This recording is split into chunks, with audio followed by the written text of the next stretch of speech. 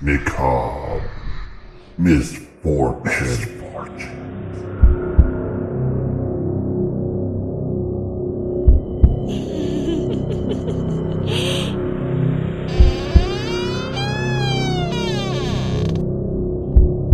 I'm watching you.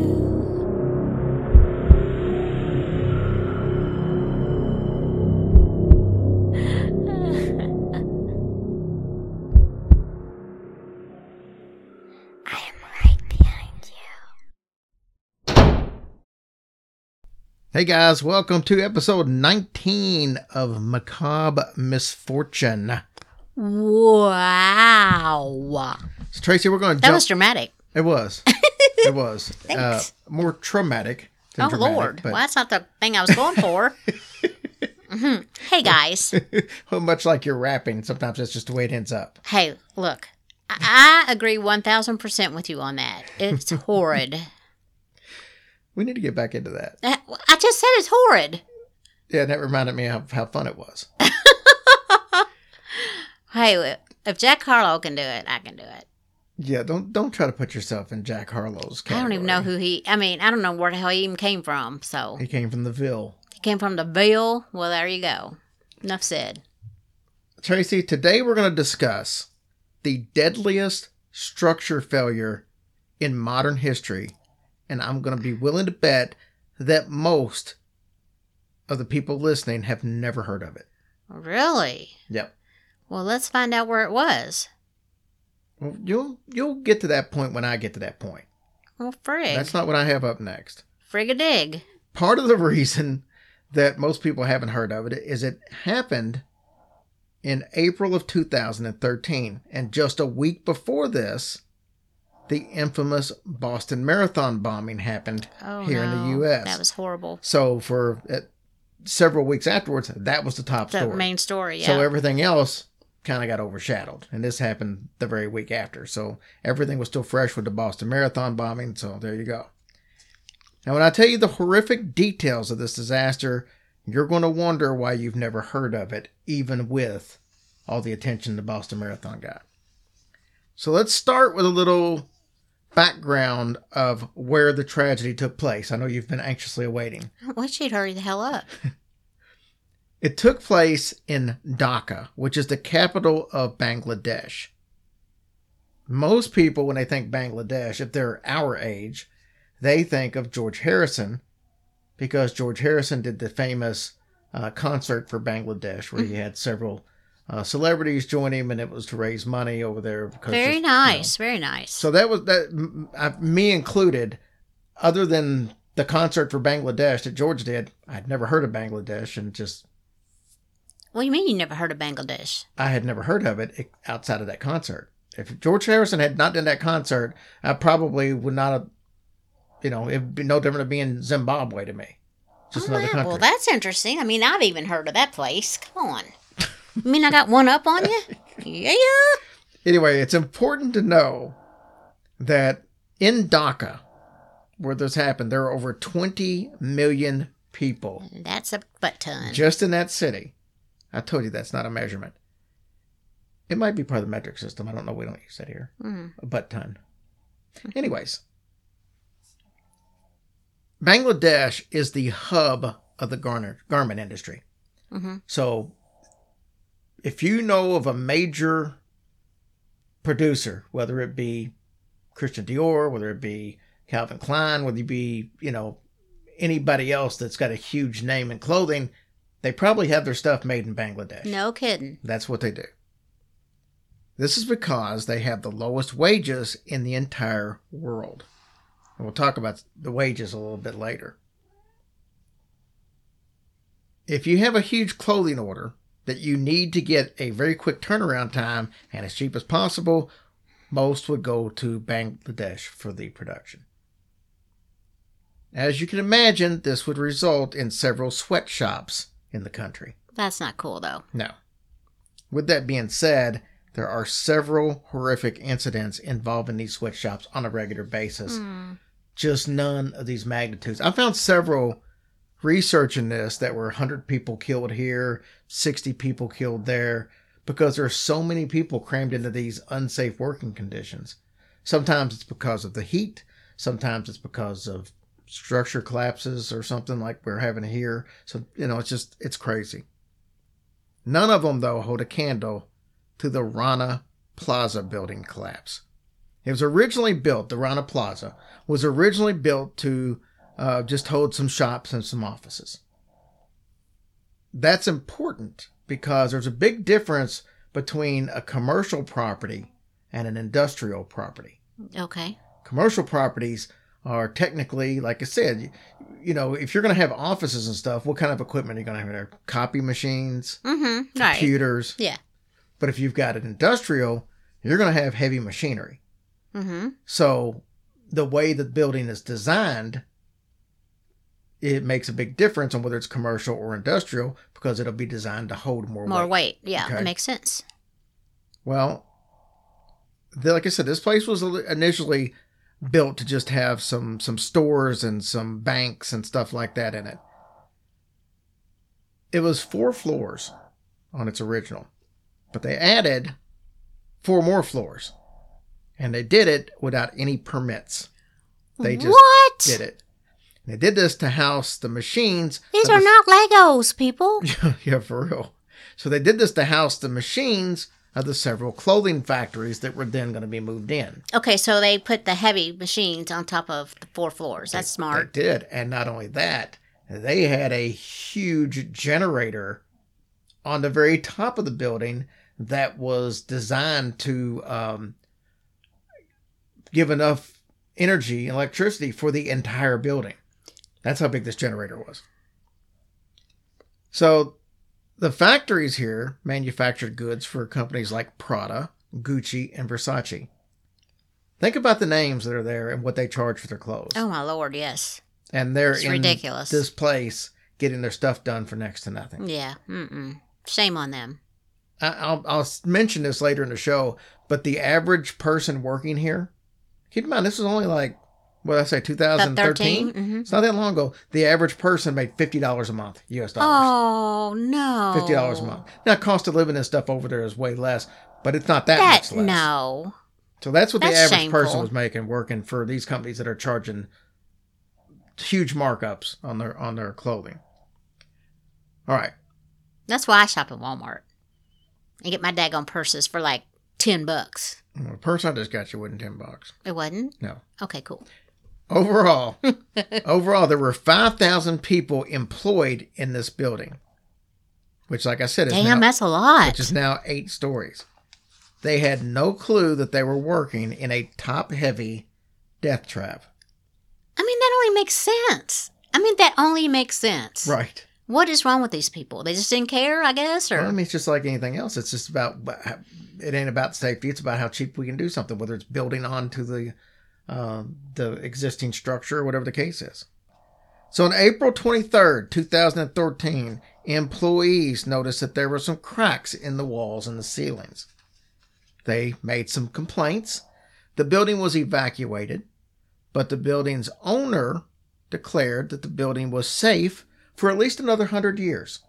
I don't know how they made that determination. Supposedly they brought some engineers in and looked at it, but they said it was safe for another 100 years, and they advised the workers to return to work the following day. Not everyone complied with this, though. good for them. The bank and the shops on the lower floors all refused, and they remained closed the next day.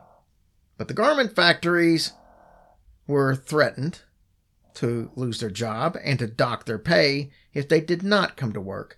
Most of these people were extremely poor, and they had families. They couldn't afford for their pay to be docked or to lose their jobs.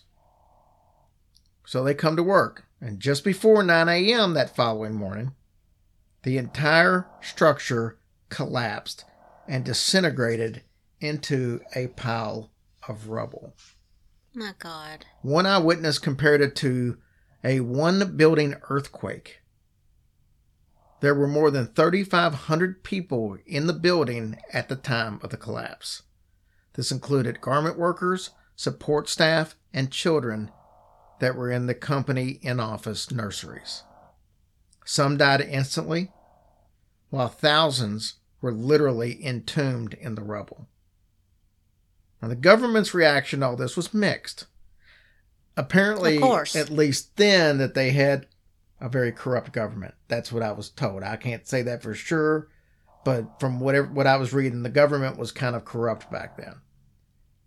So the local emergency services, they responded the best that they could. They rescued hundreds from the wreckage, and the government declared a national day of mourning on April 25th. But there was also a sad case of politics raising its ugly head. And I say this because the UN offered to help with this catastrophe, but the officers in charge refused to help. They rejected it. The Bangladesh officials did, because they didn't want negative international exposure. They didn't want people to know that how bad the sweatshops were and stuff over there, and how this could happen, and how people were able to build 4 stories onto a building without permits and all that, without anybody catching them. That's very sad. So, the workers that were volunteers, they slowly dragged on because they were ill-equipped to handle the disaster that was in front of them. And they also had no leadership. So, I mean, it was like you just had a bunch of volunteers pitching in to do it. Mm-hmm. There was not a constructed effort with a plan involved. I wish you could see some of the video. I'll urge people to go look up some of the video. There's a lot of good video. I mean, you'll literally see like sheets that somebody has stretched out for somebody to kind of like use as a slide to get from one part of the building to the other. I mean, that's the kind of stuff they were working. It was so primitive. I mean, it's like trying to dig a swimming pool with a spoon. But that's what they were doing. It's very unfortunate. Yeah. In fact, survivor Rashima Bajin was not pulled out of the rubble. She was the last survivor found until 17 days after the building's collapse. 17 days. Bless her heart. This tragedy lives on in the mind of the Bangladesh people and a couple of international watchdog organizations, even though it has gotten little attention elsewhere. That's unbelievable. So many lives lost like that. Garment workers in Bangladesh have protested substandard safety practices and low wages. Some of the protests were violently responded to, though. So, it's just another thing with the government over there. They weren't real happy because this is how the government makes their money, is by offering all this cheap, labor and stuff. So they don't want to rock that boat if they didn't have to. The owner of the building, Sohel Rana, is still awaiting judgment on multiple charges of murder. To this day? Yeah, that was 9 years ago. He's still waiting. I'm under the impression he got 6 months in jail for the permit problem, for not having permits. And then he got out of jail on that. And now he's still waiting to be charged for murders. Wow. All right, so you might have noticed that I haven't given out any numbers of deaths yet, because the number is so shocking that I held on to it until a little later in the story. In the collapse, 1,132 people were killed, with over 2,500 facing major injuries. A few other notable facts on this. Over 85% of the workers in the building were women. And as I mentioned earlier, they made an average of $50 a month to support their families. I want to discuss a few other details that workers experienced before the collapse. So I mentioned that they saw some cracks and stuff the day before. So now they're back in the building. Early in the workday, the power on the building cut off. The cracks started to widen and chunks of the ceiling started to fall on the workers that were sewing and buttoning and fastening clothes. This is because when the electricity cut off, the generator upstairs, that giant generator, it kicked back on, but they said when it did, it started this major vibrations all throughout the building. And they believe that this vibrations from this generator is what kind of started what was already an issue. Yeah. It took less than 90 seconds for the 8-story building to completely collapse. Unreal. Pictures and videos from the aftermath, like I said, are very disturbing, and I would advise people to go look it up if you're interested. People were trapped under chunks of concrete, in some cases, for weeks. Survivors lost limbs, slipped into comas, had severe psychological trauma, and to this day, some required daily medical attention. Rescue workers spent 2.5 weeks looking for survivors. Some of them lost their own lives, as well as they attempted to save garment workers that were trapped in the rubble. So what was the actual cause of the collapse? There was actually a number of either engineer or administrative failures here. Experts have said that the disaster was entirely preventable. As we mentioned earlier, part of the building was constructed without permits. That was one of the major problems. The 5th, 6th, 7th, and 8th floor were all added without supporting walls. The heavy equipment from the factory was more weight than the building could handle. The foundation was also weak because it was built on swampland. As the cracks deepened, the building was destined to cave in. So those are the physical reasons. The owner of the garment factory's failure to respond to the known dangers is what caused the death and injuries to most of those people. Garment factory workers were made aware of the same risks as the banks and the shops on the lower floors, but as they decided not to go in, the garment factory workers made their people show up for work, even though they knew the risks. That's just awful. Unfortunately, their interest is in filling orders more than the safety of their employees.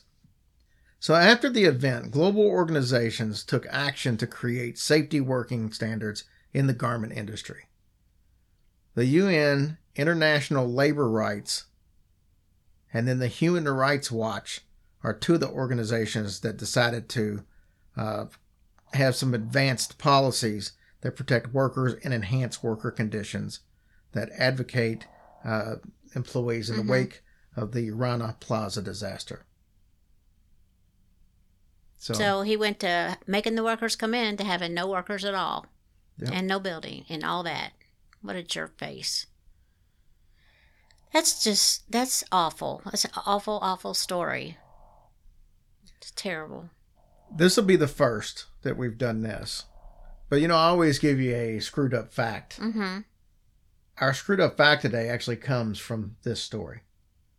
This will, if you really think about it, it'll grab you by the heartstrings. Some of the people trapped grabbed an ink pen and they wrote their names and addresses on their hands and their arms so that relatives would be able to identify them. Oh, my Lord. And another fact that you're not going to believe, the workers who survived, I just don't know how anybody survived. They've never been compensated. And it's from what I've read, $25 million would have been enough to take care of everybody. Because keep in mind, the cost of living is extremely low in there. $25 million would have taken care of everybody. And the companies that had shops over there, like Versace, like Prada, they could have all pitched in, and $25 million is not a drop in a bucket. They could have taken care. And they didn't do it. No. So remember that as you're buying high-priced clothing, that even though a disaster happened while making their stuff, they didn't, not even out of the goodness of their heart, would pony up the money to make up for the disaster of these people's lives. I'm very sad now.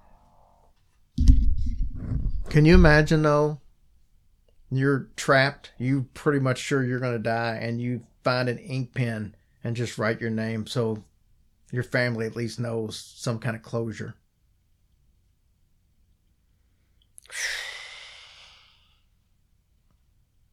I don't know what to say. It's heartbreaking. Little over 1,100 people died, and I'd never heard about that before. No, never. So, anyways, I thought it would be nice just to get the victims a little bit of recognition about what they dealt with and why they dealt with it. That's I don't know. So, all right, guys. We'll end on that sad note. We love you, and we'll talk to you next week. Bye.